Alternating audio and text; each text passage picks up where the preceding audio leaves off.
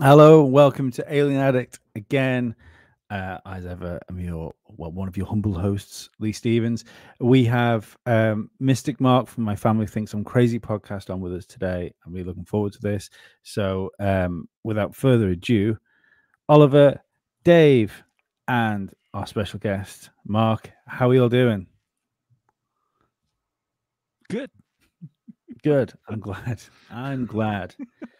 Happy to be Um, well, it's cool for me because like I discovered your podcast like it was some time last year, early sort of time last year, and you're now on like my regular rotation of podcasts, and I turned the other two guys off onto it. I think you have such a broad like range of people that come on your show, like with such a like, and it seems to deviate slightly more from like the normal sort of conspiracy, like free thinking podcast. There, I think you take risk probably isn't the right word, but you can definitely tell you get people on your show just because you want to speak to them, and not necessarily because you're interested in how many people they'll bring back to your show and stuff like that. And it's refreshing that. Thank you. Thank you. Yeah, as much as I tried to do episodes like that in the early days of the podcast, where I'm like, oh, this is sure to be a hit. Everyone's going to love this guest. Oftentimes I was surprised to find out, like, oh, people aren't as into Tommy Chong as they used to be, or whoever the guest may be. But I appreciate you saying that because it gives me an opportunity to say that synchronicity is kind of the engine behind how the guests are picked. There's a Mhm. lot of synchronicity involved, whether it's a listener reaching out and saying, "Hey, you gotta interview this person," and I just so happened to listen to them on a podcast the night before, or I just so happened to see their book at a bookstore. Those are the kind of things I keep my awareness open to. And generally, the guests that I book that are the result of a synchronicity, they're often some of the most engaging and fun conversations I have on the show because there's that like it's not it's like a authenticity to that moment, whereas if it was like somebody who's crushing it and they're getting tons and tons of play, I might not have the right chemistry with them. And even though that episode's like sure to get a bunch of people to listen, my chemistry's not good with them. They're not going to listen to other episodes, right? So I'm always very cognizant of like who am I talking to and why. And yeah, I learned that lesson pretty quickly into my podcasting experience, that like the big name guests are never who you expect them. Sometimes you think this guest is going to be a hit and they end up being a flop. Other guests that you're like, ah, whatever, end up being total crushed. Look at the downloads, they just crushed it. So yeah, you never know when it comes to that kind of thing. I went to listen to one of your most popular shows on YouTube today because I was just using the YouTube and I listened to Spotify in the car, and you had a guy on called is it Donut? Yeah. And that was like one of your most popular shows on YouTube, but that was off a guest that had cancelled, that didn't turn up, and you're like, this guy's just come on out of the blue, and it's a banging podcast. Yeah, thank you. I don't remember quite the circumstances of that day, but Donut's a great guy. He's got a ton of support on YouTube. He's really good at YouTube. Like me, I'm more of a podcast. That's where I fell in love with this whole, medium, was through the audio side of things. The video side of things has never really been my forte. I'm making my way into it, but Donuts, he's an expert. He knows how to do the thumbnails. He knows how to bring people in the first 30 seconds. Yeah, he's great. Mhm. What was it that made you start podcasting? Well, I've always been interested in strange things, like this book collection behind me has been growing since I was like 12, 13, 14. I've always owned books. I've always been fascinated by books. I remember my grandparents had the encyclopedia collection, the old mail order encyclopedias. So I was always digging through that and looking up information, and slowly but surely started to realize that what we were being told in school what we were being told in a lot of these, you know, official books was not the full story. So yeah, I just kind of kept on that sort of instinct of or curiosity trail of what else is out there, what else is beyond what most people take for granted, really. And that journey just hasn't ceased. I'm still learning new things. I'm still um meeting new people that share new ideas with me, and it's kind of accelerated because of the podcast. Like in my previous life, if you will, I would talk about this stuff with people, and it was very rare that anyone would ever have, you know, something worthwhile to share back. It was often like, "Oh, wow, that's really interesting. Cool. Why do you know all that?"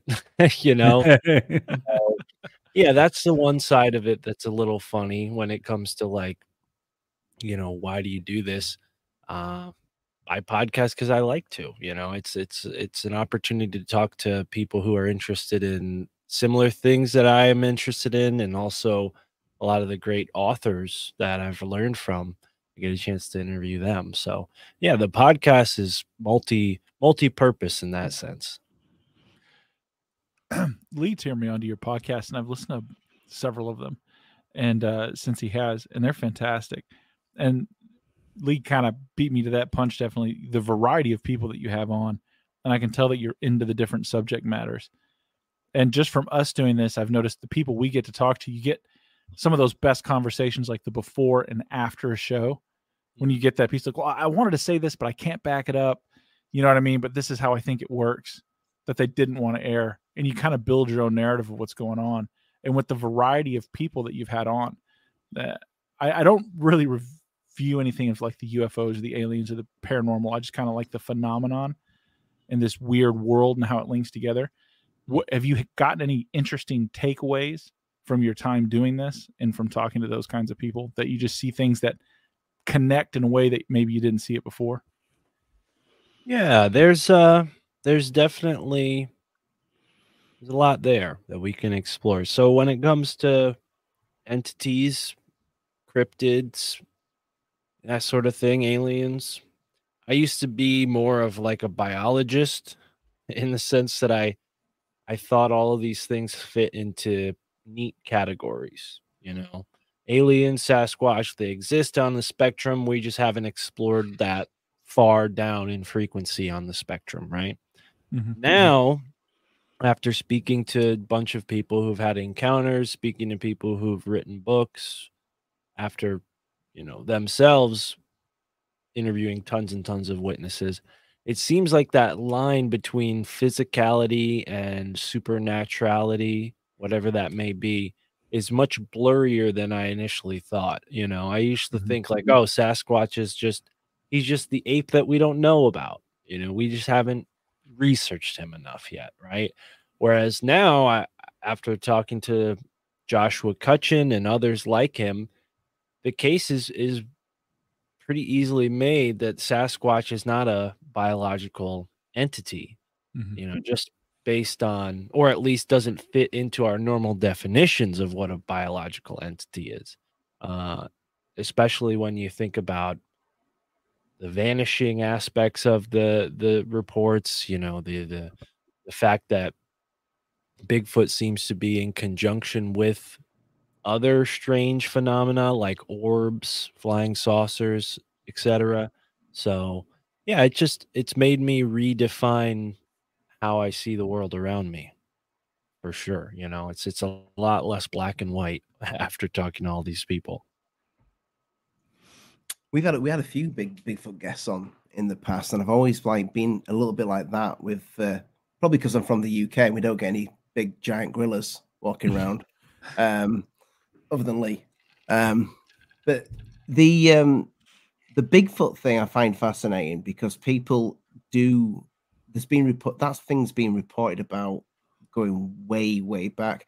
Did you see the Mandela thing with the Bigfoot image? Because that's one thing that I remember seeing in books when I was a kid, looking at Bigfoot, the classic. This actual, I think I've got it here. We did a show about this, where Bigfoot apparently has now Boobies. boobies. Yeah. Did you remember it as that? I think you took just a second. Yeah, it definitely caught me off too. I remember it being a guy, like a male Sasquatch, right? Yeah. I think I remember that as having like pecs and not things. It's weird. That Not is a boobies. weird one as far as the Mandela Are effect you, goes. Have are you you seen guys that? are you guys Mandela affecting the Patterson Gimlin Yep. film? No, Yeah, we didn't do that. Somebody else did. Oh, okay. Sorry for stepping away there for a moment. No I worries. remember seeing that when I was a kid, and to my knowledge, the breasts were always there. That was like a feature that made it more realistic, because people would make the argument like, well, if it was just a costume, how would they go through the trouble of putting tits on it, right? Yeah. Like, why Mhm. would they do that? Why would they do that? To make it more realistic because they're perverts? Like, seems to me like it'd just be more trouble, right? Especially back then when Hollywood makeup and all that isn't as Mhm. good as it is today. It just seems like it would be a couple steps too far, where you could simply just put the cloth with nothing there, and it might be a little simpler. So I don't necessarily buy the idea that that was faked. I tend to, and hey, I'm gullible towards this kind of stuff clearly, but I So tend to think it's real based on the story, and not so much Yeah. the photo, but their story of the event and how they got the photo convinced me. Because if you know the story, I'll repeat a brief version of it. The area where that photo was taken had suffered a hurricane, so all those trees that are down next to this Bigfoot, that's you know unusual. The forest doesn't normally look like that. So, in my mind, if we're thinking in terms of this creature is something that somewhat resembles a biological entity, probably has a animal behaviors, and when you have no cover, your forest is wrecked. You're probably gonna go and walk around and be like, "What the hell happened?" it's come So, fear. yeah, to me, like, that's more what happened. Is this Bigfoot was caught off guard. It didn't have its normal brush to cut, where it could find cover. And these guys were on horseback. They weren't expecting to see it. They run upon it. Their horses freak out, fall off their horse, grab their camera, and get that shot that we all know now. I don't know. It just doesn't. I just don't buy that it was faked. I think there's a lot of effort to make it seem like it's been faked, but that's mostly because they don't want the truth out there. So yeah, the Patterson Gimlin film is kind of funny.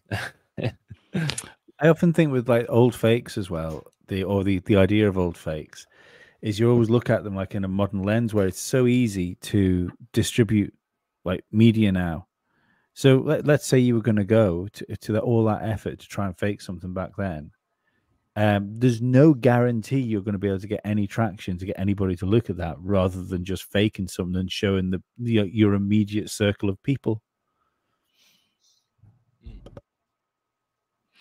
The thing for me when it came to Bigfoot was like the Sierra tapes and the missing 411 got me thinking in a much different direction than I would have. In fact, I got turned on to the missing 411, and I was listening to David Paulides do a speech. It was a MUFON thing, and he was talking about his books, and he's always been very good about not putting his opinion behind just information, right? I always like that. And in his speech, he said, if you want to understand my book more, you need to read Skinwalker Ranch. It's like, read that, then come back and reread my book. And he says, I think things will start to make more sense. And so that's how I got turned on to that different kind of phenomenon, and which led to the Sierra tapes. And then I had stumbled across someone, and I wish I could find them again on YouTube, but they were likening Bigfoot encounters with the old fairy trolls and ogres and things that were underground that would come up to kind of hang out and then just vanish into thin air. Like it was here, but not here, but it's definitely here. Yeah. It's just avoidance. So yeah, that's a big theme with this. And I think I just mentioned his name, but I'll say his name again, Joshua Cutchin. Another book of his that I've spoke to him about on my podcast, Ecology of Souls, makes that exact point in a very comprehensive and thorough way, that the alien phenomena of the 21st and 20th century is pretty much the same as the fairy folk phenomena of yesteryear, and I think that that's a very popular idea right now in the paranormal cryptid community. Um, I've never seen anything that I could maybe call a alien or fairy folk. I have had the feeling like I was being watched, so who knows? Maybe a Sasquatch has seen me, but I haven't had any firsthand encounters. So it's a hard subject for me to talk about. That's why, I will interview people about it on my show, but as far as like, my personal research goes and what I know firsthand, I think a lot of what comes to my mind when I have these conversations on my show is place and setting. And I think those factor in far more heavily in a lot of cases than people necessarily take account of. I don't know. Maybe that's just me, but I think there's such thing as energy vortexes, portals, if you will, places where the vibration or the frequency is different, and that could explain why certain areas have these strange beings or events occurring there. Where it's thin. Yeah, where the world is thin. Have you had any paranormal experiences or seen any nice lights in the sky you'd like to share? Yeah, I've seen lights in the sky. I've seen, one of the weirdest things I've seen in the sky. I don't know if this is you can account for this with some meteorological phenomena, but I saw something make a movement that looked like a corkscrew, and it was like corkscrewing away from me. So like I'm standing underneath the corkscrew and it spirals up away from me. There's this blue light and it went like in a circle, but farther away, like as it's circling, it's going away from me, like it's following what do you call that? A yo-yo? No, not a yo-yo. The things that go down the stairs. What are those things called? It's like a Oh, slinky. slinky. Yeah, like it's following the track of a slinky. That's exactly what it looked like. And as it went further away, it got tinier and tinier and just disappeared, which made me think that's not a meteor. That's something flying upward, right? But who knows? Perspective could have made it seem like it was coming or going away from me when in fact it was falling to the earth and it just looked smaller because it was withering away, right? So I'm super skeptical with my own experiences. I'm not the best guest on a podcast when it comes to like talking about weird stuff because I'm always second guessing what I see.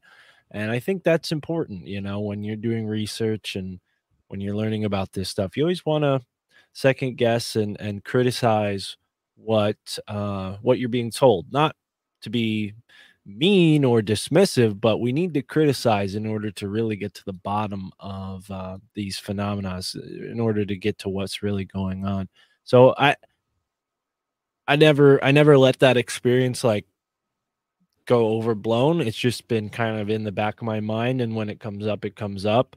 But I think everybody who's into this kind of stuff, if they rack their mind hard enough, they probably have a weird experience. They've seen something.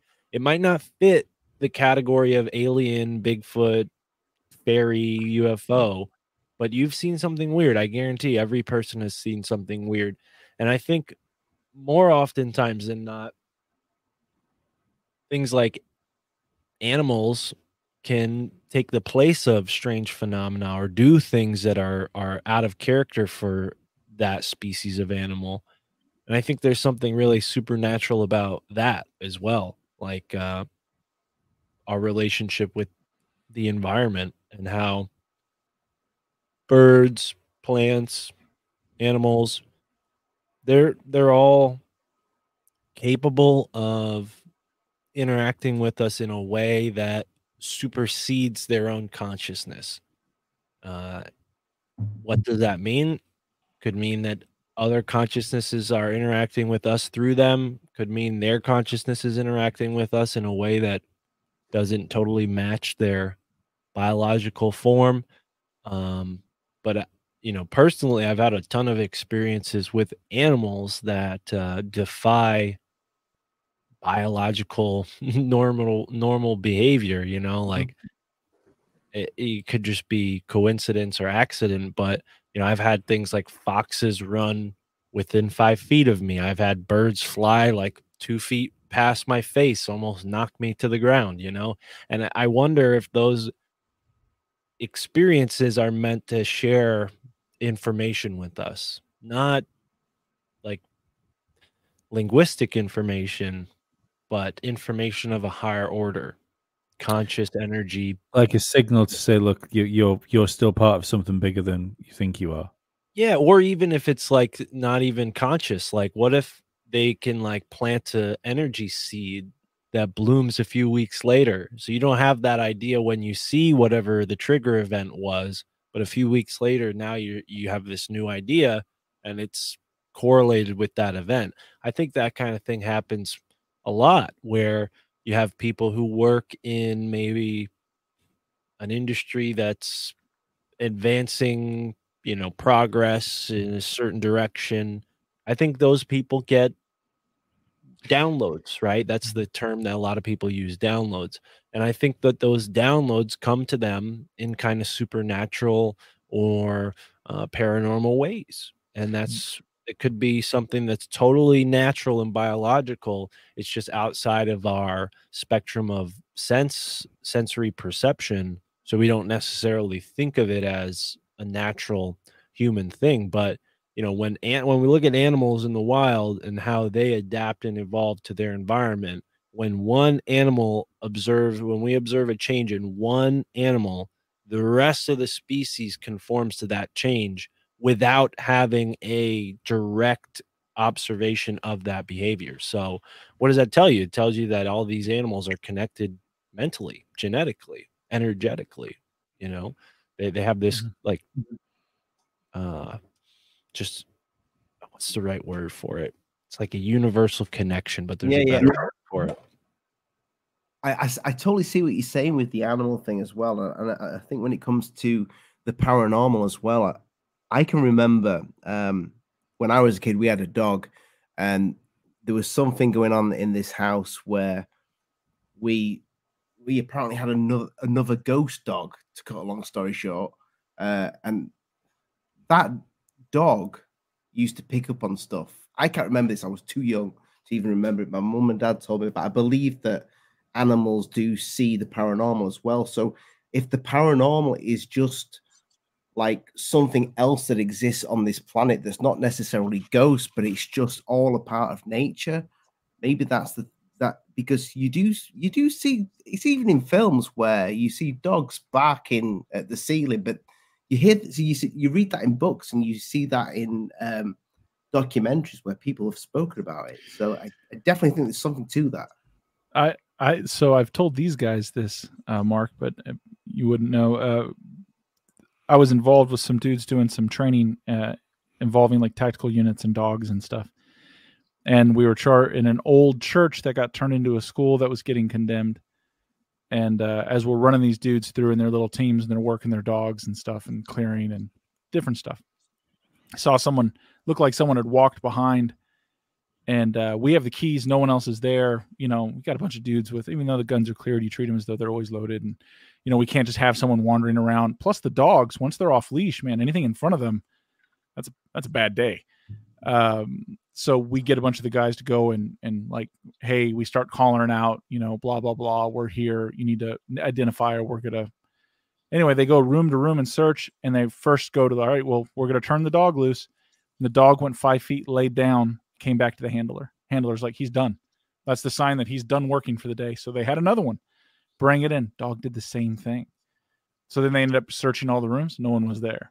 But the dogs wanted no part of the end of that building. They were just like, and we're done now.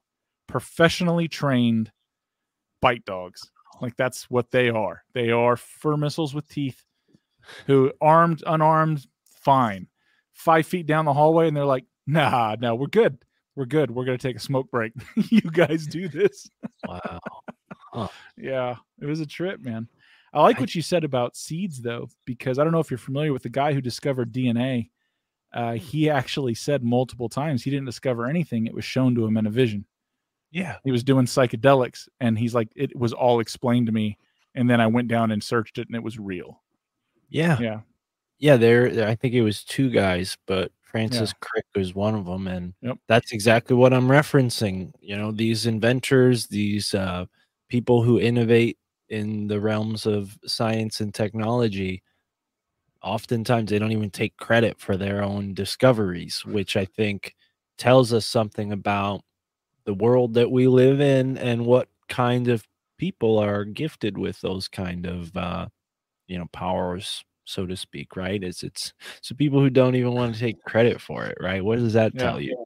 I think there's a certain like energy quotient that's necessary to even qualify for that kind of thing, right? So I mean, this gets into the whole sociology and society and how we're being engineered on a mass level, maybe even farmed, if you will, right? A fear farm where the fear is the product, and that's pumped out to the masses, right? And it's this fear farm where you are the livestock, gripping to that life, that life that you have. It's just a really weird state of being to be in, and I wonder if that's a part of what we're evolving out of, and that's why these folks who are kind of fearless and on the leading edge of what's possible, they're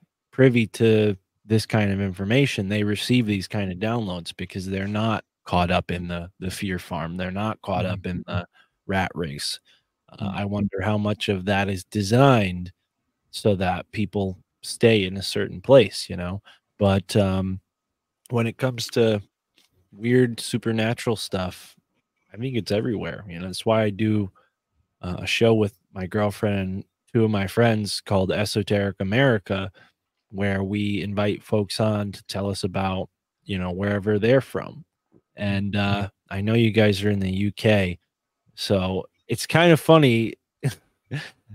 America, as far as history goes, it's pretty short, like the written history, it's only a couple hundred years, right? 500, 600 years maximum. Whereas if we try to do like an esoteric UK show, You're going back. we'd be there for a long time. Each town would have like 6, 7, 8 episodes. So I think for now we're comfortable just with Esoteric America. But what we're finding is there's tons of stuff that has just been left out of the normal account of history. And I wonder if that's, again, because they don't want people adding energy to these concepts. Maybe because by acknowledging them, you bring life to them. This whole idea, when it comes to America, you have these areas, and in Europe too, but you have these areas that are known colloquially, folklorically, as like the devil's this or that, right? The devil's haunt, the devil's tower, etc., etc. And I wonder if the secularization or the sterilization of our geography has contributed to the lack of like dreamlike mythical experiences. We don't necessarily recognize the land as being magical anymore, and maybe that accounts for why we don't see as many of these creatures now.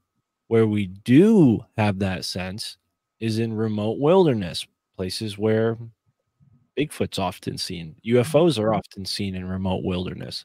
So I wonder if there's a sort of like egregore or like frequency of mind that you have to be in to engage in these experiences. And because modernity and humanity, we've discovered everything, and there's less and less wild spaces as time goes on. Maybe that contributes to why, these kind of experiences are seemingly less and less, or changing. Now we have people experiencing things in the psychedelic realm, which is, again, mythical, fabled. People talk about it like it's a mythical, fable kind of place, the same way people used to talk about the world outside of their known community or town, right? So I think there's a component to this, like, mind first understanding of these experiences, that somehow our mind is predicating these experiences, or predetermining these experiences, right? So like one person could walk into a UFO hotspot and see nothing, and another person can walk into a UFO hotspot and it's like all the UFOs are there waving at them. I think that, to go back to like maybe the question you guys asked me earlier, that's the biggest kind of philosophical concept that I've come around to since starting the podcast. Whereas before, I wasn't very not knowledgeable about it. I knew it all existed. I knew people had UFO encounters. I knew people had Sasquatch encounters. It was interesting. But now I'm starting to think like it's something more holistic than just some remote places have weird stuff. I think it has to do with our place in the world, so to speak. Is that making any sense? Or Yeah, absolutely. See, Okay. I have a theory about social media that revolves kind of around that, and the way that we're seeing these like, go from 2018, 2019 forward, where you kind of had the beginning of the culture wars, and things really feel like they've been going off the rails, like socially, from that point.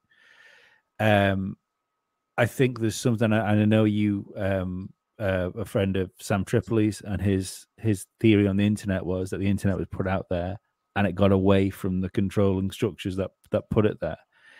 And I can't help think that we have some sort of physical power over our environment that's around us. And by creating social media, what they did was inadvertently make a hive mind. And then, so when you then ship all of like the nonsense superhero films in there, or like crazy sci-fi TV series, and then you create a hive mind which can affect like out of reality around it, you're gonna end up with a crazier and crazier reality as you go on. It's, I think you could make an argument for what happened like during the pandemic is something that's gone on there. It's created this weird like sci-fi-esque situation, and from that we've created like supervillains like Klaus Schwab, and manifested people like Elon Musk into like heroes. Even comparing him to Iron Man most of the time. So yeah, I've just got this thought that maybe things don't, maybe things can't get better, but when you have all this access to people, and like it means like people like me listen to people like you, and then we listen to other people as well. This explosion of things like the mud flood theory and Tartaria and stuff like that, I think that's because there's just this connection, and the more we're connected, the more we know there's something not quite right about the foundations that we're stood on. Yeah. It's like the chaos magic concept in a way.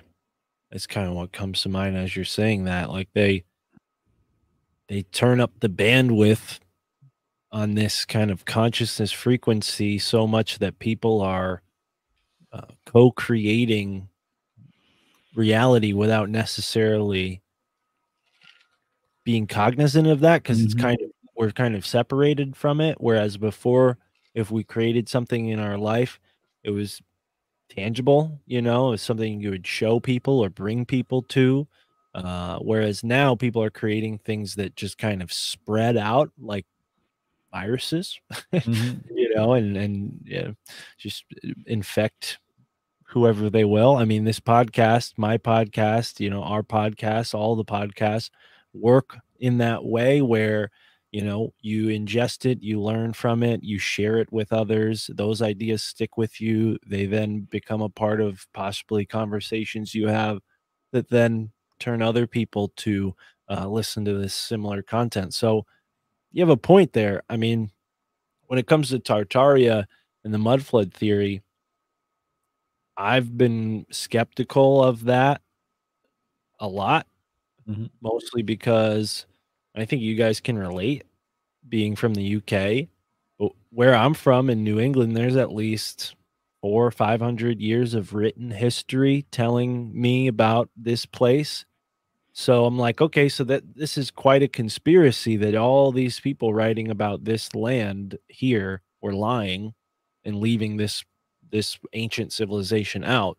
It's a lot of organization for people who were surviving, as Yeah. settlers, Mhm. base. So it's like it's hard for me to wrap my head around. But then I start to look into it, and I'm finding out but there were pre-Columbus civilizations of Europeans here in America. There were the Vikings, there were the Celts, there were even groups from the Mediterranean that came over to America before Columbus did.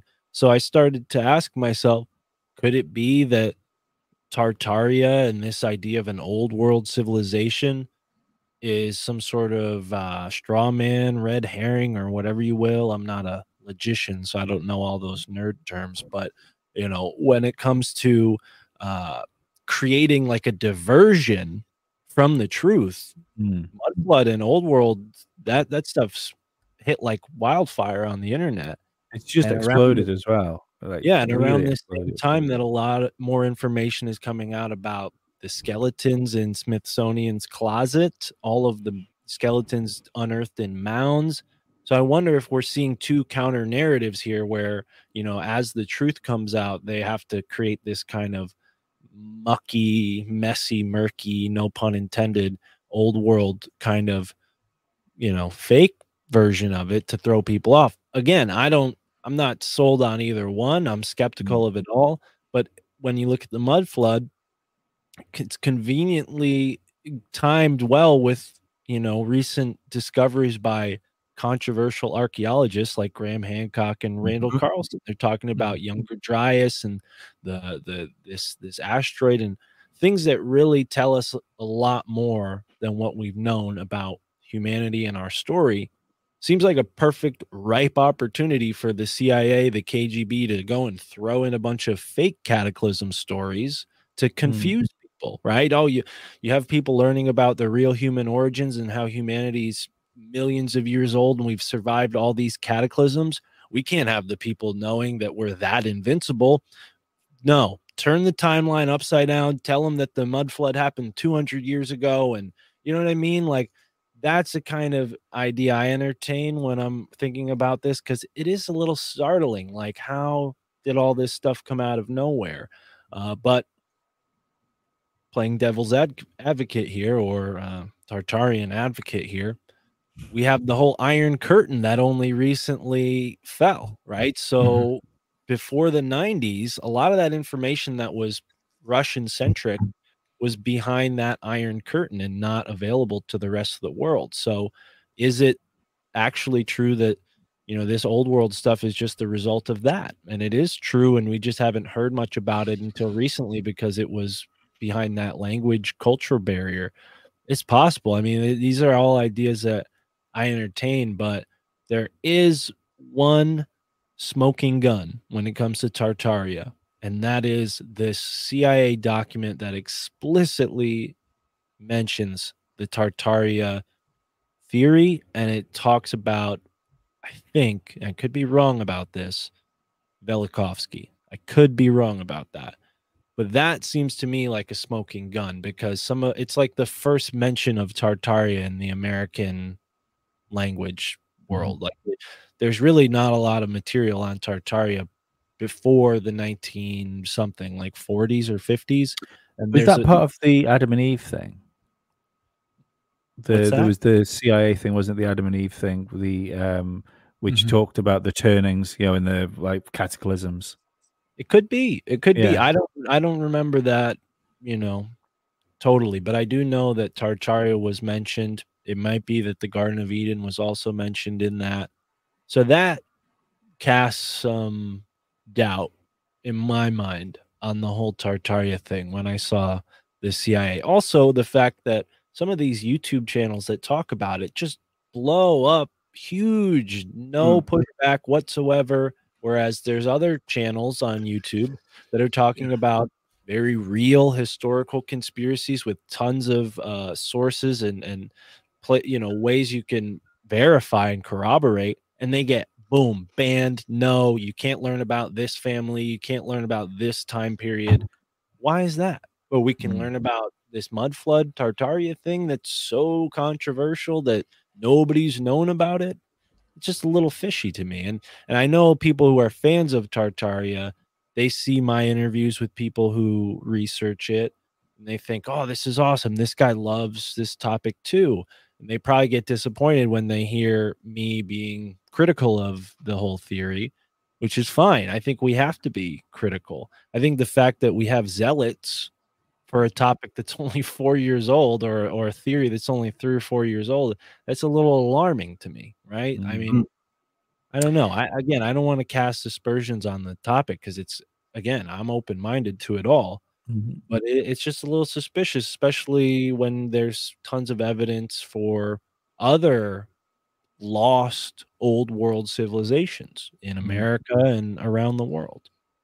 I'm suspicious of it because of the way it just appeared out of nowhere. I think you could make an argument for the fact it probably wouldn't have caught on the way it did without TikTok being around at the same time, because it's a TikTok, you can put out a really good 60-second sounding theory that doesn't have to have like a huge amount behind it. Mm. I think a lot of these things that get flooded with information, like there's interesting ideas or critiques, whether it be the Antarctica or an ice wall or the flat Earth or multidimensional aliens or Tartaria. There's bits in there that you can feel it like resonate. Like, hey, this is interesting. And then all of a sudden you see everything flooded with information. And you're like, this is it's like a Mickey Mouse effect, man. You're putting too much out. Like I'm now, all right, I'm now done. This was too much.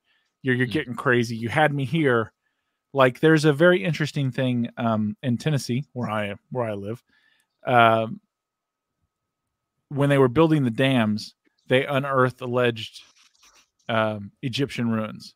They bring in an Oxford Egyptologist and the TVA at the time, the Civil Corps of Engineers, Army Corps of Engineers, and the civils and all that stuff. They're like, "Oh, this is great.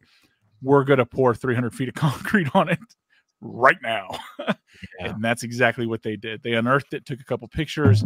The guy tried to get it halted, and they're like, "Hey, the water's already rising. We need to be building."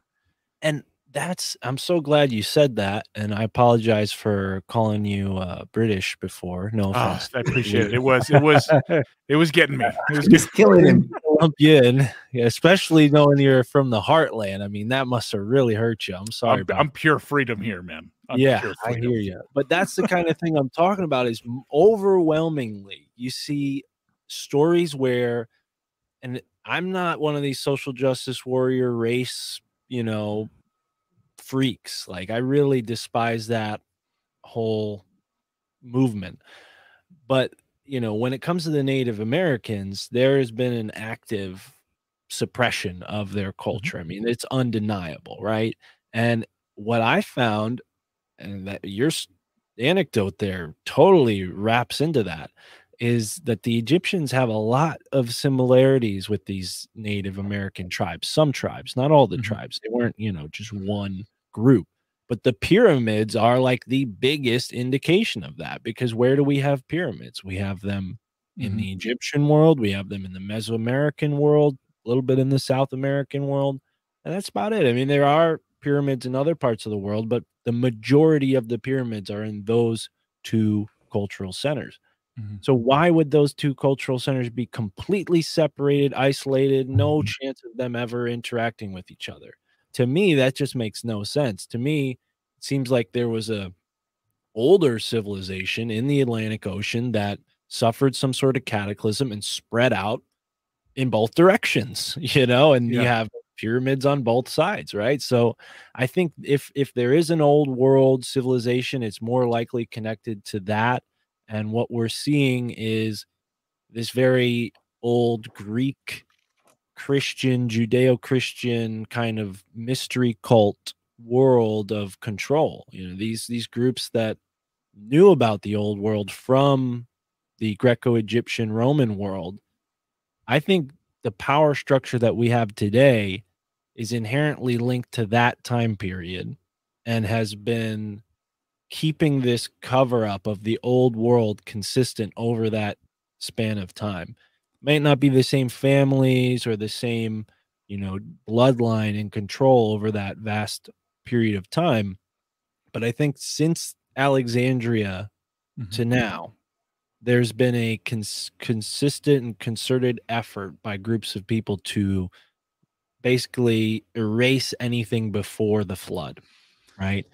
And when you look at the flood, I'm not coming at this from a Christian perspective, but you have tons of other cultures talking about the flood and other stories that seem to mirror what we have in the Judeo-Christian world. So to me, it just seems like that's where we need to be focusing on when it comes to the old world, is what was lost before the majority of humanity got onto this like sort of framework that we're in now, where Asia is predominantly Buddhist and Hindu, Muslim, and the rest of the world's predominantly either Christian, Jewish, or something in between, minus the indigenous people who haven't been colonized yet, right? I mean, when did that become a thing? That's when I think we really need to be looking back.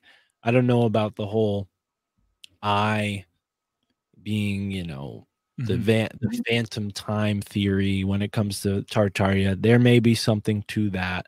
But as far as like mud floods go and old buildings here in America, I'm more skeptical on the Tartaria end of it, less skeptical on like the Newport Tower, the mounds, the pyramid. Like there is a grounded and rooted way to research the old world, and then there's this like TikTok way that's come about in the past 4 or 5 years, and it's dangerous because it only clouds the narrative and makes it harder for us to understand the origins of who we really are. Now, if all that Tartaria stuff turns out to be true, well, then I'm wrong, and I'll be happy to admit that. But as far as I've seen, where I stand now, seems like the Tartaria stuff is more likely to lead people astray than anything else. I think what you said about the Alexandria, and it's like something's being hidden. Do you think that's so? I mean, obviously, the biggest elephant in the room is the Tucker Carlson and him constantly talking about, and I'm not going to say necessarily UFOs is so much the phenomenon. I know people like to frame it as UFOs, but he says that there's, dark or scary things, and you kind of hinted at it earlier, whether we're trapped in some kind of cycle of fear or feeding or being farmed. What do you think? Because you've talked to more people than we have. What's your just, 50,000 foot ballpark, not holding you to it, oversight of what do you think that is he's referencing? What do you think that fear is, that he's hearing things that he doesn't want to believe, but he sure as heck doesn't want to talk about it with his family or anyone else? Yeah, well, when it comes to all that, I think, the government is certainly not going to be the ones to tell us the truth, right? And there's a whole contingency of UFO researchers who are like essentially NGOs working with the government. They're basically non-government UFO agencies. Like they pretty much are, parallel to the government. So I don't know exactly what you're referencing, but just from what I've learned about UFOs and read about, seems to me like we're dealing with an ancient phenomena. I don't know if that's necessarily Zachariah Sitchin's Anunnaki or Nibiruins, but I do think that humanity, whether it's biblical or whether it's some sort of, you know, God situation, right? Mythical situation. I think our understanding of these beings has shifted in the past 300-400 years as we've become more scientific. But I think these beings have always existed and have just expressed themselves in different forms, you know, whether or not they have a whole warlike culture or advanced culture or something that's even beyond that and unfathomable to us. I mean, who knows? It seems to me like there's more value in the term ultra terrestrial than there is in the term extraterrestrial. And even Yeah. that term extraterrestrial is curious because it doesn't imply necessarily that they're from land off of the earth. Yeah. It implies that they're from land on the earth that we don't know about, right? And I think that's kind of where ultra terrestrial is a little clearer of a term. But yeah, I think humans have always known about these other places, the other world, the underworld. I think we've always known about them. We have the Tuatha De Danann that came from the underworld, right? So even in the past, you have stories of great beings coming from other places. So I wonder if it's more of a breakaway type of species of maybe human or something else that's like humans that they're able to live because of their technology underwater in canyons. I mean, any number of inaccessible places. We as humans were limited quite a bit to what parts of the planet we can access, right? So if they were able to make a huge leap away from us technologically at some point in the ancient past, I think one of their first choices would be to live in a place that's inaccessible to the rest of us. I mean, that's obvious, right? If you're if you're gonna try to control the planet and control maybe humans, if you're not human or you are human, I think the best thing you would want to do is get yourself away from everyone else to a place where nobody can see what you got going on, and you can do what you want secretly and return to where you live and nobody knows, right? So whether that's some island or underground, or who knows, I wish I knew.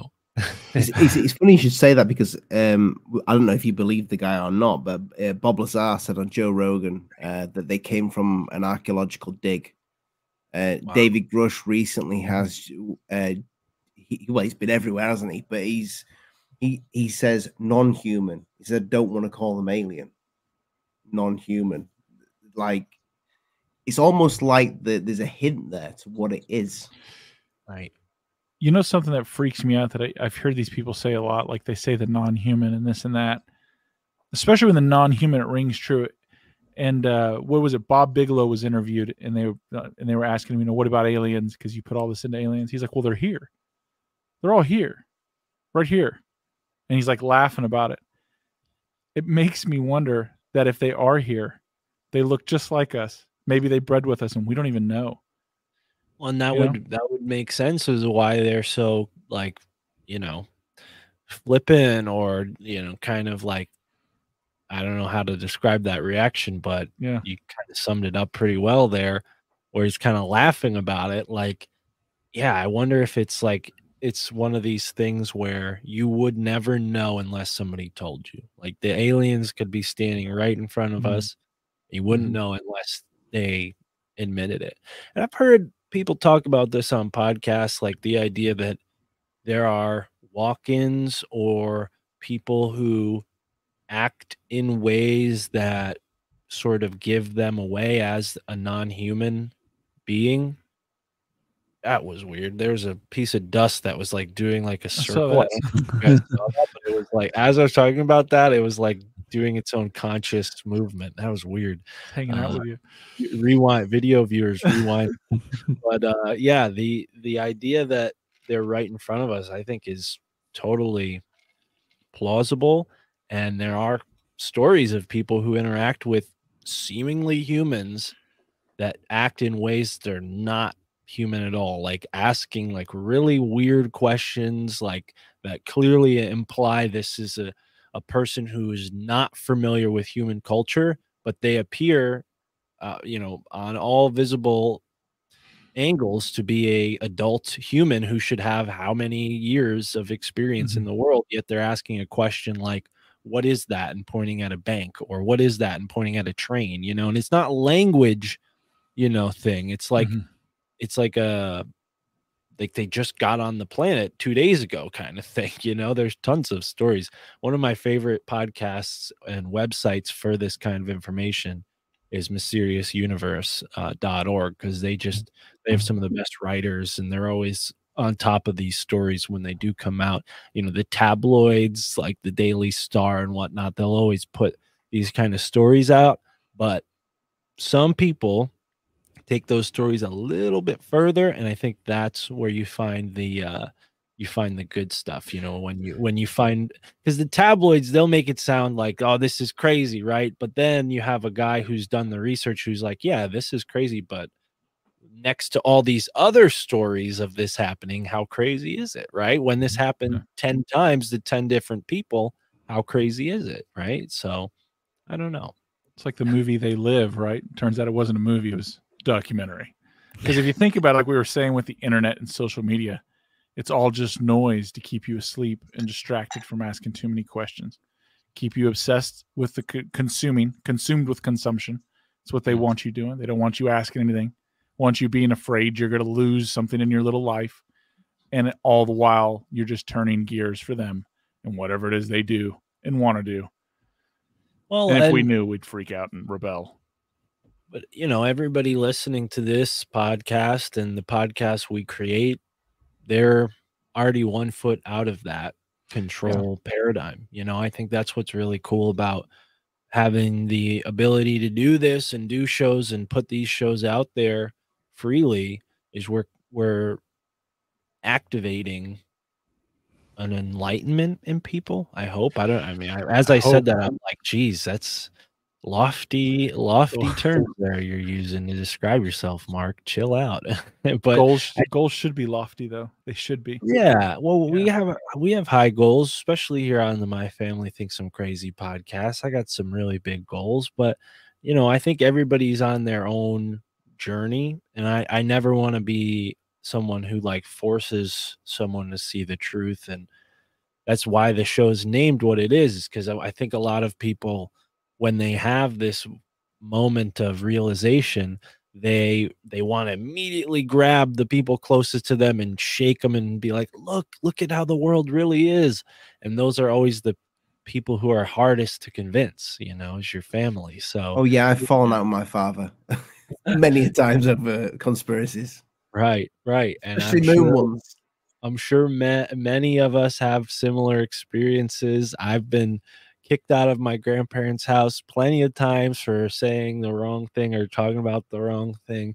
They're lovely. I grew up like a few blocks away from them, so they'd kick me out of their house, and I just walk home. But it was always fun, because something would come up on the news, and I'd be like, well, actually, and they'd be like, don't start with this conspiracy crap again. My grandmother.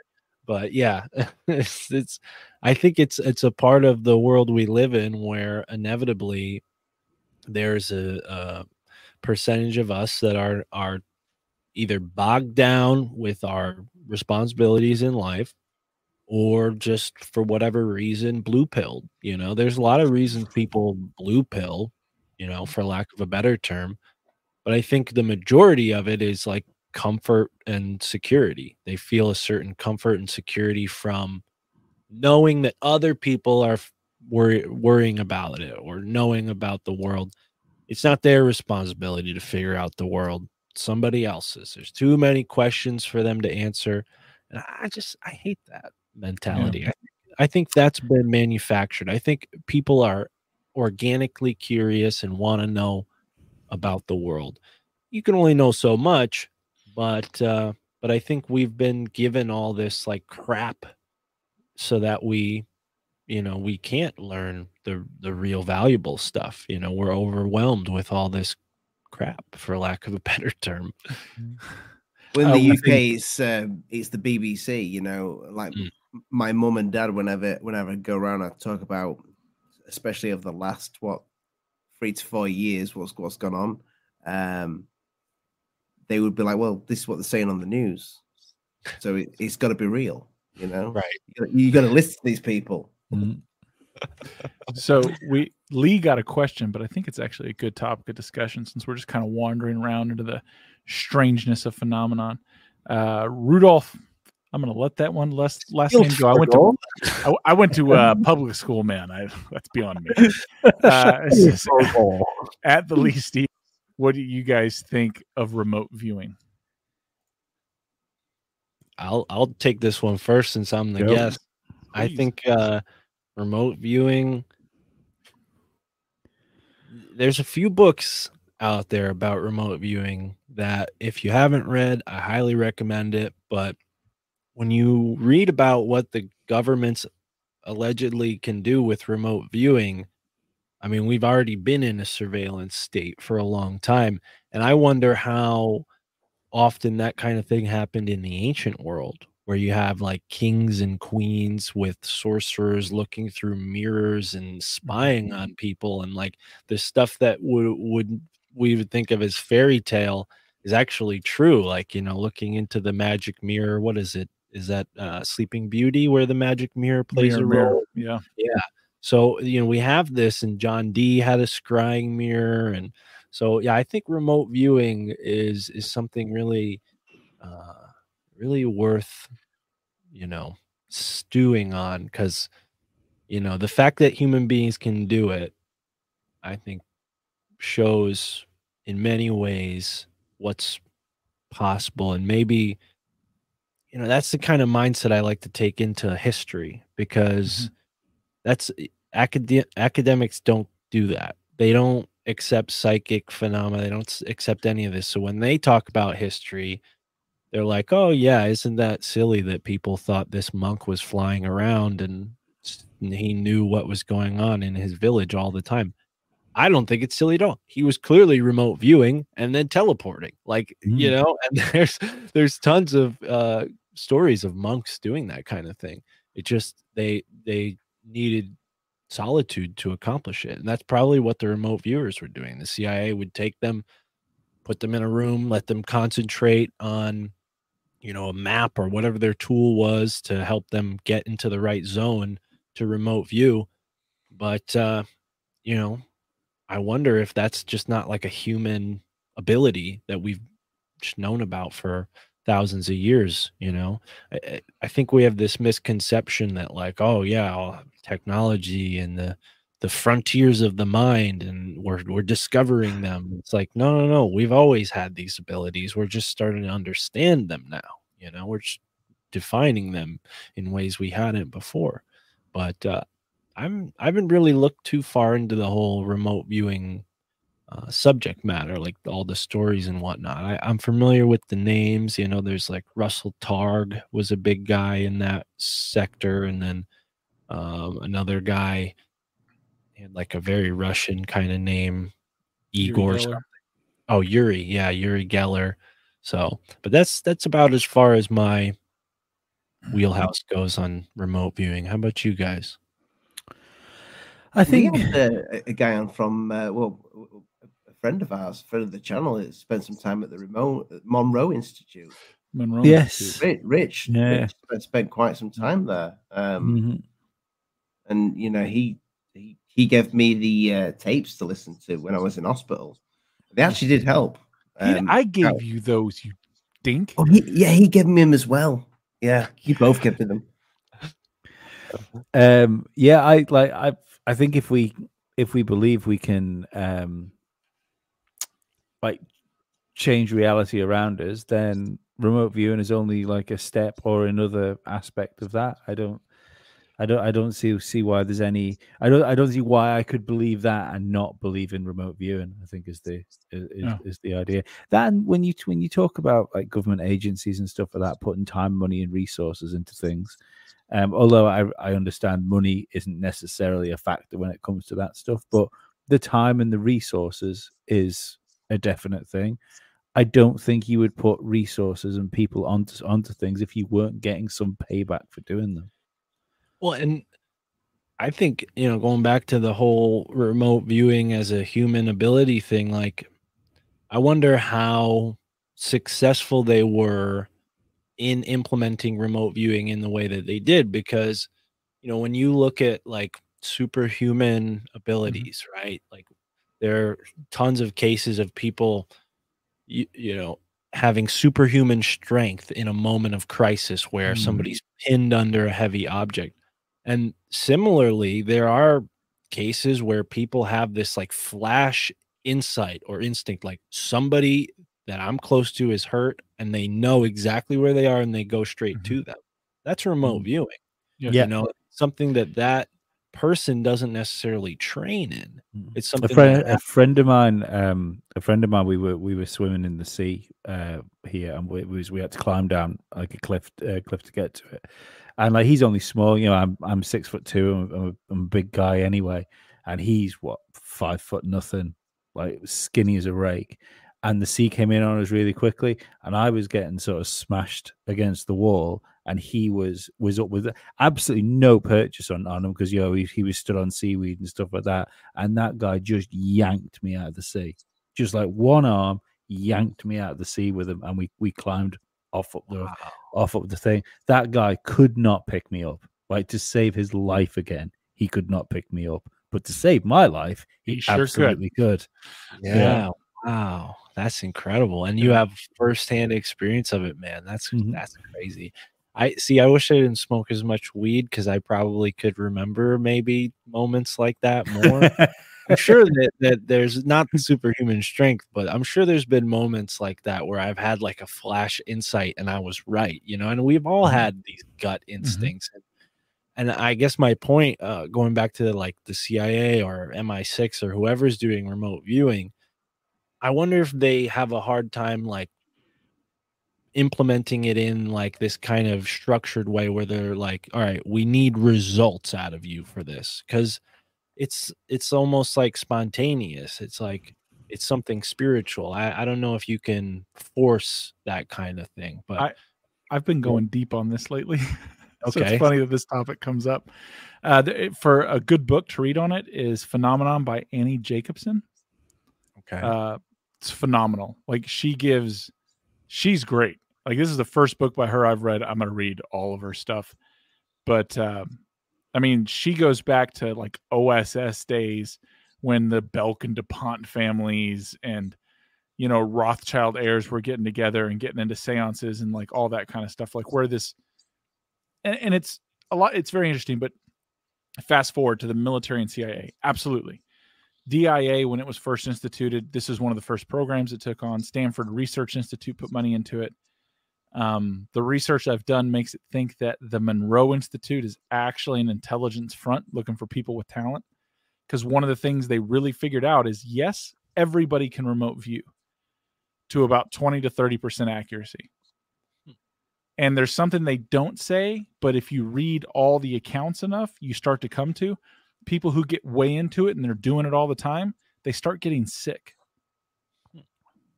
Like this person dies of cancer. So when the military one of the things the military wanted to do is they didn't want to hire quote unquote psychics. They wanted to make their soldier psychic, someone who already has security clearance, someone I already trust, right? Someone who I know. So they came up with this process. It was actually the founder of the Monroe Institute's daughter who helped the Army put their protocols in, and using parts of the CIA, using parts of the Stanford Research Institute and all the names we know in this world. And they were getting hits. But what they found is when they found someone who was already sensitive, like you would call a sensitive, not a psychic, but someone who was, and we all kind of know that person, right? The person who knows what I'm thinking without them thinking. They're emotionally intuitive of other people. It's just that person, that always has that insight. if you teach that person to remote view, they're 80-90% accurate, and they don't get sick. They live a long, like Ingo Swann or Uri Geller or all these other people who just kept doing what I it. was thinking of. Ingo Swann. Yeah. Yeah. They just, and there's a couple other ones they talk about, and they actually reference one woman that the DIA and CIA and Stanford were using, and she's like, I couldn't find anything more about her, which makes you think she was really good, and they just kind of whitewashed all that information. Well, and I think that even kind of points to the truth about our nervous system and our abilities as human beings, like the idea that some folks who overused that ability suffered, health impairments or consequences. Yeah, what if that's something where we're like overriding or overloading our nervous system, the same way you would short circuit, a device, whether, your computer or whatever. I'm not a engineer, but yeah, I wonder if that's the same thing with our abilities. And I think it's putting high octane fuel in the wrong engine. Well, I wonder, and I don't know that the military is necessarily going to try this out, but hey, if you're listening, I wonder if they would have more success in a megalithic site, because one of the things that I've been looking into is with these stone structures and these different ancient structures that incorporate granite and quartz and massive pieces of stone that have granite and quartz in them, which is piezoelectric, carries a frequency, a charge. Maybe it's conducive to that kind of activity. I don't know. I'm just kind of spitballing here, but yeah, it's something that comes up in a book by a guy named Jonathan Burke called Seed of Knowledge, Stone of Plenty. And it's this idea that ancient cultures use these megaliths to change the electroculture of the ground and make their seeds more fertile, the soil more potent and abundant, So yeah, I think there's this whole electric universe, if you will, that we don't necessarily kind of understand fully with our scientific comprehension. We're still in this like materialist paradigm with consciousness and whatnot, but I think once there's a shift towards like a electrical basis of understanding, things will start to make more sense. Maybe even with remote viewing, maybe there's an explanation for it.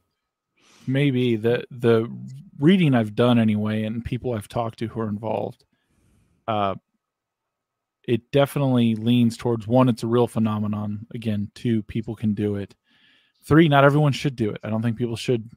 It's kind of like, I don't know, psychedelics, right? Psychedelics can be fun. They can be a great time. They can help you, but it doesn't affect everybody the same, right? Some people, you don't come back. Like, I have a group of friends that I participated with them in a consciousness experiment for a little while. And I've talked about it before, but I'll keep it on brief on this one. Not everybody came out of that unscathed, right? Like, there was damage done. Some people shouldn't have pushed that hard. Some people shouldn't have gone that far. And they're not normal now. Like, they're still, they got hurt, flew too close to the sun, and then some people, absolutely no problem. You can just keep it coursing through the rain. They're able to go farther and longer and harder with fewer and fewer, to the point now it's like, ooh, that's kind of spooky. And so many of the guys are like, I can't do this anymore. Like, I'm having things affect me in the real world. Like, I can't do that. I'm a professional. So yeah, man, I don't know. I don't know what it is with the wiring. It makes me think, though, with the government and the intelligence agencies involved for so many years, and they were and still are, they have something, there. But I think they also know it uses people up. Who was the guy talking about? And I think the fellows will be able to help me with that. Was it Michael Herrera? It was a Herrera, right? Was it Michael Herrera saying that they were kidnapped, and then he said later they were using them as like organic components for research and whatever? I always thought that was crazy, what he was saying until I started getting into this. And I found out that if you have people remote viewing and doing that psychic work, sure, they can do it. They're going to get burned up. Right? They're just grabbing random. And this is the other interesting thing from this book and a few other things and conversations I've had. I think you have to buy into it. Like, they can't force you to do it. You have to want to do it. And that would be a very hard thing. Why don't you just get a random American? Well, and You're I think never going to get them to do that. I think that's why we're seeing, to shift gears a little bit into more of the conspiracy angle of all this is like, you're seeing a lot more people talk about these mass rituals, right? And I wonder if that's exactly, connected to what you're saying there with remote viewing, where there's a certain amount of will that's required. You have to will it. Yeah. You have to be a co-creative conspirator, so to speak, in the process. I think that's kind of what societies, whether it's the priesthood in ancient times, the royal court in medieval times, or the Super Bowl shows and all this, fanfare and big events, the Olympic World Games show and all this type of stuff. I think they're gamifying that aspect, that will, with the pandemic, right? You have before that, you have this mass ritual. What was it? The Olympics, where they have people dressed strangely. Those in London are so strange. Symbolically impregnating these into the subconscious of humanity. You impregnate these symbols into the consciousness of humanity, and then those ideas, they fertilize, they give birth, and then as the agenda is, played out, people are more susceptible and less resistant to the changes that, the Hegelian dialect puppeteers want to push. That's why we saw riots in some parts of the country. We saw fights and all this crazy stuff on social media all across the world. People were rioting, yet here in the United States, we didn't hear any of that. France is continuously rioting, and we're not told about that. So I think that's exactly like before the whole pandemic thing happened. I'm not trying to say I prophesize anything at all, so don't take this wrong. But when that happened, there was the whole yellow jacket thing that was going on. You guys remember the yellow jackets in France? And everybody was kind of feeling like, all right, something's about to happen. Something's about to change. And I remember thinking like, wow, this is really inspiring that all these people are in France, like protesting. And, I don't speak French, so I don't know. They could have been protesting against like public urinals, like I don't know. Like I have no clue. Right? They just show you a camera of people in the street and they're going, and you have no idea what it's for. But I remember feeling inspired. And then I heard none of that. It all was gone. Nobody talked about those people and why they were protesting. And it wasn't about public urinals. It was a good cause, I'm sure. But I think that's a part of it. They saw that the internet, as you were saying earlier, Lee, was getting away from people. Social media, you had the what was it, the Jade Revolution or the Green Revolution in the Middle East. That movement that was very much Twitter oriented. It was all about Twitter, and people were tweeting at each other, and it was changing the world, and they had to get ahead of it. And now what do you see on social media? Fake information, false information, fake news. Like this is the whole, fact check world that we live in now was created because of that, because of what you're describing, Lee. And I think it's kind of, to bring it back to what Dave was saying, it's kind of connected to this concept of will and these remote viewing folks that were trying to create a global military, seer unit or something like that, like the oracles of the military. They realize like, there's this co-creative aspect that we have to account for.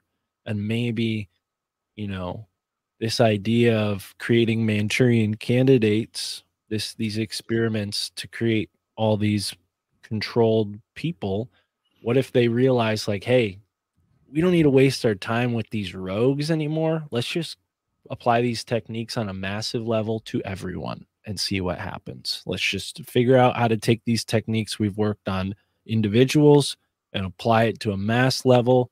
And I think And that's what, fine tune it as we It's- move. yeah, It's Yeah. it's hilarious you just said that, because in Annie's book, like in the foundation, when they were getting into this research, the OSS turned CIA and naval intelligence were sending crews to Mexico to hunt for a specific kind of mushroom that they thought would enhance people's mental capacities and either make them suggestible and or give someone mental control over another person to get them to do what they want. They were looking for means of mass control. that's what the Brujos talk about. There are stories in Mexico. One of the first books that I read, Carlos Castaneda, take him for what he's worth. If he's not the best source of information, but I remember reading about the Brujos, and it's very real. These guys, they're like dark shamans. They live in the southern United States, Mexico, down through South America. They have all these weird techniques. Like, one of the things they can do is shoot these darts at people, and they're like spirit darts, and they hit you. Obviously, in the non-physical world, it's not a physical dart, but they're like curses, and they Mhm. create the dart in the astral world, and then they shoot it at you, and it's like a real thing that I don't know if it's necessarily like. Here's the tricky thing with it. The victims of these brujos believe in the brujos' power, right? And I think Yeah. that's an aspect to it. And that's why you see on social media and in television and in movies like Leave the World Behind, this like fear that's being injected so that people are susceptible to the brujos' dart. You know what I mean? Like, if the brujo lived in a village of non-believers, his darts would be worthless. But in a village of believers, the brujo, reigns supreme because his darts will kill. And I think that's what we have going on in the world, is where they're just, they're kind of farming what people believe in, or not farming it, but kind of like coaxing it, Mhm. ever so slightly. So we kind of are, molded in this susceptible image that they want us to live in. But I don't know how possible that is, right? Because we're humans and enveloped with spirit in this one all consciousness. I think that's a part of the double-edged sword to the Brujo's magic, is like, he is, in the sense, like this deadly force in the world, but there's this other side to him where he's a healing force. He fights the devils that are so, you know, uh dangerous that they could just destroy the village in one. So his domination of this village, seems terrible because it's bringing all this suffering, but he's the only one standing there between like this bigger evil, right? I think that's a big analogy for what's going on in the world today. And Yeah, maybe but that big devil is those ultra terrestrials. Well, I think that's what keeps people like in line, especially when you look back at the pandemic. The fact that people realized, I think, on a massive scale, that they had this unconscious agreement with the future that tomorrow would be the same as yesterday, and then all of a sudden they were told it doesn't have to be, and we're the ones that control if it is or not for you. I think that's why there's been, I think, the shakeup of a load of people which have like drifted like en masse to alternative media, but the people like you were saying before, which blue pilled themselves, have stunk their heels in. They are now true believers in the Church of Normalcy. Yeah. I don't see a way of these people waking up, though. I feel like we are so few. Conspiracies or not, I think we're a different breed because when I go out and I struggle to speak to what I consider normal people. It's okay. Normal people struggle to speak to you too, Ollie. They probably do, definitely. yeah. Definitely. But when they don't have restraining orders, they just seem so. And I hate to say it, but like an NPC, you know, a non-playable character. We were talking about that before. we the were show. talking about. I have a friend who works at. I have a friend. He's You a don't have to very say the intelligent name. guy. I'm not going to say the name. He's a super smart guy. He works in a very serious place, and he sent me a message Friday night, which was one of my buddy's birthdays. So I'm in another reality at this point, right? Like everybody is. We're having a great time. He sends me a message like, I think my wife's an NPC. I'm like, bro, I'm not in the frame to be able to handle this conversation. You need to text me tomorrow. Yeah. He's like, I asked her if she had an inner monologue, and she's like, what do you mean? It's like, well, you're thinking in your head before, like you're just kind of talking to yourself in your head. She's like, no, I don't do that. And so he's like, so do you dream? And she's like, well, I mean, yeah. He's like, what? It's like, I don't know, shapes, things, what? It's not a big deal. I'm not really into dreaming. They've been married. They got a couple kids. And he's like, she's an NPC. She's not real. Because we've been talking about that recently. He's like, what do I do? And I was like, I don't know. I was mostly bullshitting. Like, you're confronting me with the reality I don't want to deal with right now, man. Again, talk to me Saturday. Well, do you ever get that feeling though, Matt, when you're out and you're doing your weekly shop or whatever, that motherfucker's not real? Well, see, this is hard for me because I'm tall, so I'm like freakishly tall, some people say. So I always feel like the odd one out. Even before COVID, I'd get like weird interactions with people that I just had to get used to, because people would come up to me that I've never met in my life, but they see how tall I am and they're like, oh my gosh, how tall are you? Do you play basketball? And all this other crap, right? So I've gotten used to that, and maybe those people are NPCs, but I think what it is we're all, maybe this is kind of like a Buddhist way of looking at it, but I think we're all just different steps in our lifetime. Like some people are on their first incarnation, so to speak, or their first 100 incarnations, and maybe you don't get an inner monologue until you've been incarnated for 200 lifetimes. Maybe this is something that evolves over many lifetimes. I don't necessarily agree with that. I have good friends that I would consider NPC-ish at times, like my buddies who I used to do the podcast with. Like they would rather live an NPC life in many ways than take the risk and be a podcast freak like me. This is my only source of income, so it is kind of risky in that sense. But yeah, I think it's just a different lifestyle. Like when you interact with people who can't relate at all, it's just you're just coming from two different walks of life. I don't necessarily agree with the NPC term because I play video games and NPCs suck. Like they're not, like they have no agenda whatsoever, which isn't true for the people we term NPCs. They have an agenda. It's just very base level. They're working on a very, not I think it's like what's the right term? It's like their operating system is only working on like so much programming, and as you learn more, you get more.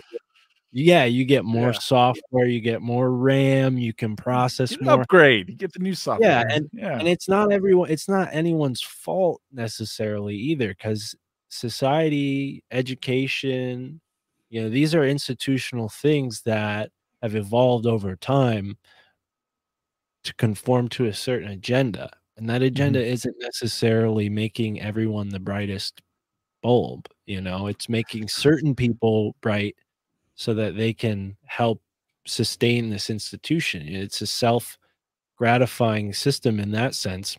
Naturally so. Everything kind of is. But no, I don't, you know, when I interact with people and I can sense that they're kind of teetering on the edge of, you know, wanting to know about this kind of stuff, I'll tell them what I do now because I do the podcast. But before that, it was much more difficult because I would have to like, you know, where do we start here? UFOs, Sasquatch, like government conspiracies, the military sucks. Like, where do you want to start? You know, there's so many things. You know, a lot of people used to just think I was a hippie, you know, because I'm like anti-war and I smoke pot and I read a lot of books. So that makes me a hippie where I'm from. I don't know how. But now I'm really grateful that we live in the world that we do because I think I'm much more relatable now than I ever was. Because now, for the most part, people understand the kind of thoughts that guys like us have been having for a long time. Like, you know, I'm grateful that we're kind of in a more expanded counterculture because this is a counterculture, and that's why it's hard to relate to people who are still on that mainstream media diet, you know. But I think those people they're just more comfortable in that basic kind of thing. And even that is like insulting. I don't want to insult anybody, right? I think everybody has the potential to be where we're at here and above where we're reaching to, and so on and so forth. You know, it's all a matter of you know, circumstance in that sense. But I think everybody has equal potential, and maybe there are some of us who are on that leading edge of the lifetime incarnations. So like some people are incarnating for the first time, some people are like about to move on beyond humanity, whatever that is, you know, it becoming, you know, something greater or going back to the all consciousness, whatever it is. But I think that 5% of humanity are the people that are writing books that inspire millions, are leading, you know, people in ways that are innovative, you know, or are inventing things that change the world.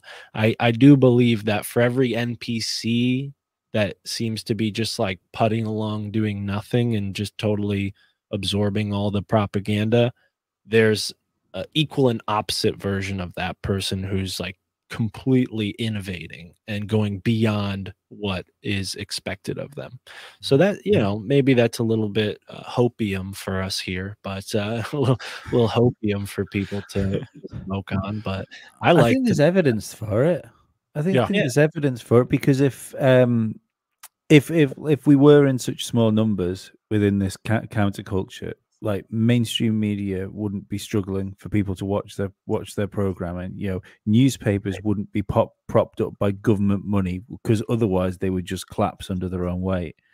Shows like yours wouldn't be getting such good followings. You know, and you know, even sort of like a modest show like this, you know, we can still get sort of what right now like 86 people watching like live. So they're spending their time, their life, like listening to interesting conversations instead of watching that extra hour of a Netflix show.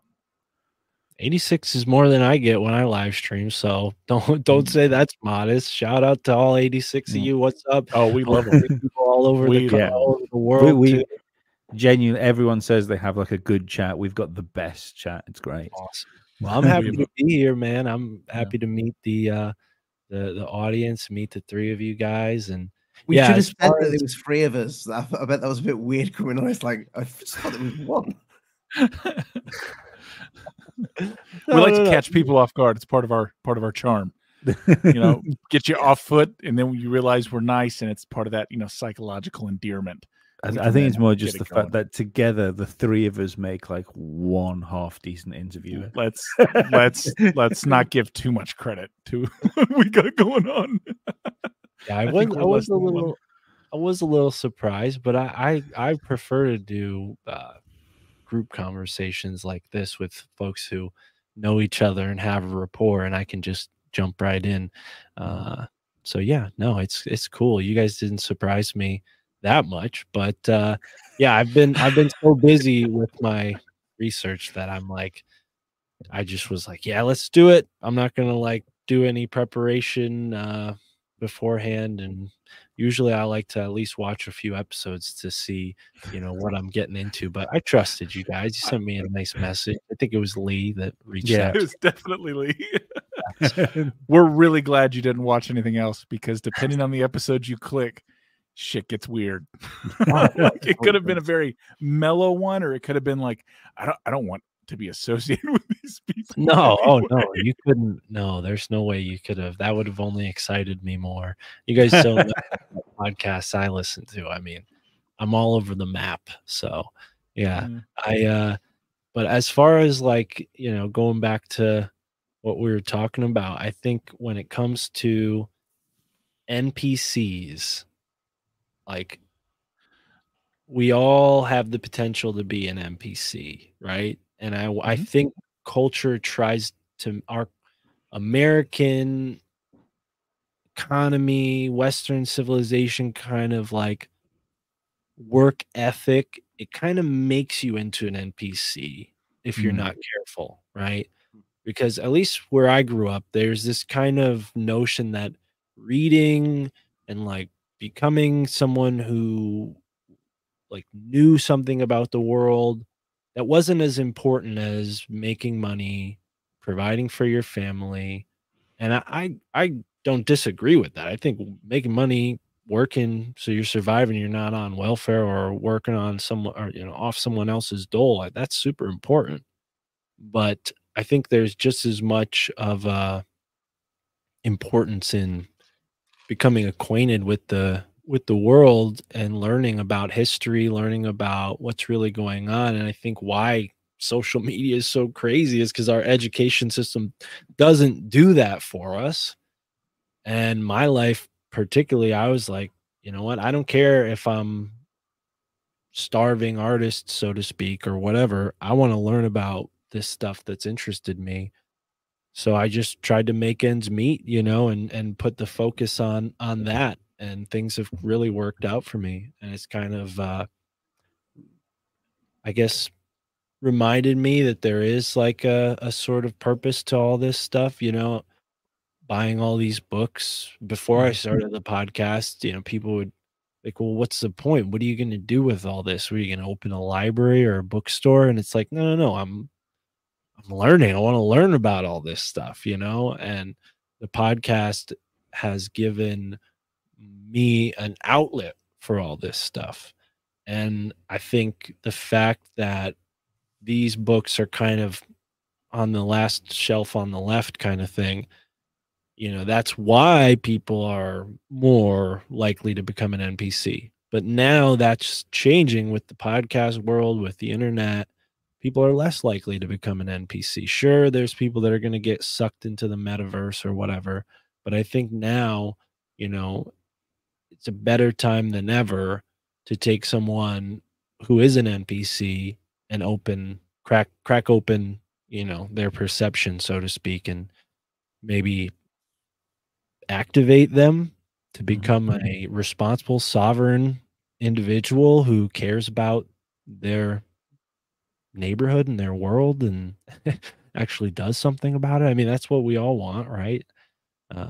Just to make a positive impact on our own lives and others. So, yeah. There you go. Reading Rainbow, folks. I love Or that whatever show as a other kid. corny shit. Yeah. Do you LeVar have Burton. do you have a guest mark that has made the biggest impact? Because you've obviously interviewed lots of people. Is the one that really stands out that you've come off a show and you've been like, man, I Yeah. need to do something about this, or Yeah, there's a few that come to mind as you're saying that. David Icke, talking to him was a great opportunity. love David Icke. But like as far as like episodes that stuck with me, one that really stuck with me was Ron L. Ryan. And he's from Newfoundland, and he talked about the Beothic people. And what's interesting about him is he is a Beothic person. He's Beothic. It's a type of tribe that scientists and anthropologists say doesn't exist anymore. They say that they used to exist in Newfoundland and they stopped existing like 200-300 years ago, whatever, right? And they're fair-skinned, light-skinned Native Americans, and he is a Beothic person. And he was fired from his job at this university for saying, I'm Beothic. Here's my DNA evidence. This is what I am. I have proof. I'm a living member of this community that you say doesn't exist anymore. And they said, no, you're wrong and you're fired. So he was one of my favorite guests to talk to because we don't hear stories from people like him very often. And, I wonder how often that type of thing has happened all over the world, where there's groups of people that just aren't recognized. We know about the Swiss and the Swedish and the Russians and the Chinese and the you name it, right? Every country in the world has a story, but there's tons of countries that no longer exist, tons of groups of people that no longer exist. And that's the type of stuff I always like to learn about. So that was one of my favorite guests for sure. I was a couple months ago. What is that show called? That interview? That episode. Ron L. Ryan was his name. Ron R-O-N. So you could search his name and find it. But I'm gonna watch that tomorrow. I gotta wrap up and get some food in me. No worries, man. We No appreciate problem, your buddy. time. It's been awesome. I appreciate Absolutely, being here. Yeah, And this the, is awesome. the links in the Happy to description. come back anytime. Yeah. Have you got anything coming up that you'd like to tell people about before you go? No, just check out the show. My family thinks I'm crazy. Find it on all platforms, wherever you listen to podcasts, and YouTube if you're here on YouTube. You'd be modest. Elvis Presley, and Aliens. That's the episode that's coming out. It's already out on the audio feed, but it'll be out soon on YouTube. Nice. That's my listen tomorrow. All right. Well, everyone who's with us, all 86, 87, thank you. We love you. Please like, share, subscribe. Buy a t-shirt. Buy a Dave Squatch t-shirt. That would be Squatch awesome. t-shirt. There you go. Yes. Cheers, guys. Cheers. Bye-bye. Thank you, Mark, for joining us. Appreciate it, All mate. right. Good night, goodbye.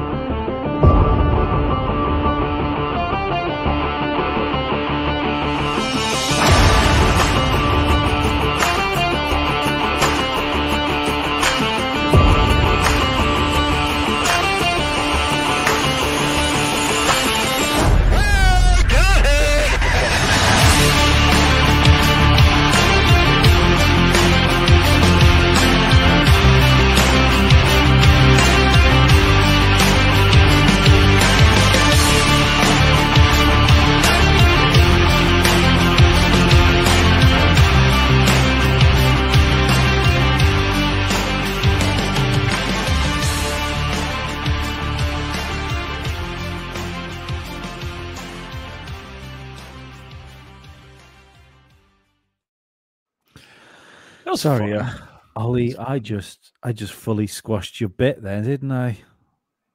He likes it like that, though. You gotta do it No, right. no. At the end of every Alien Addict show, Ollie always says "Good night, God bless," and I You just said good night, God.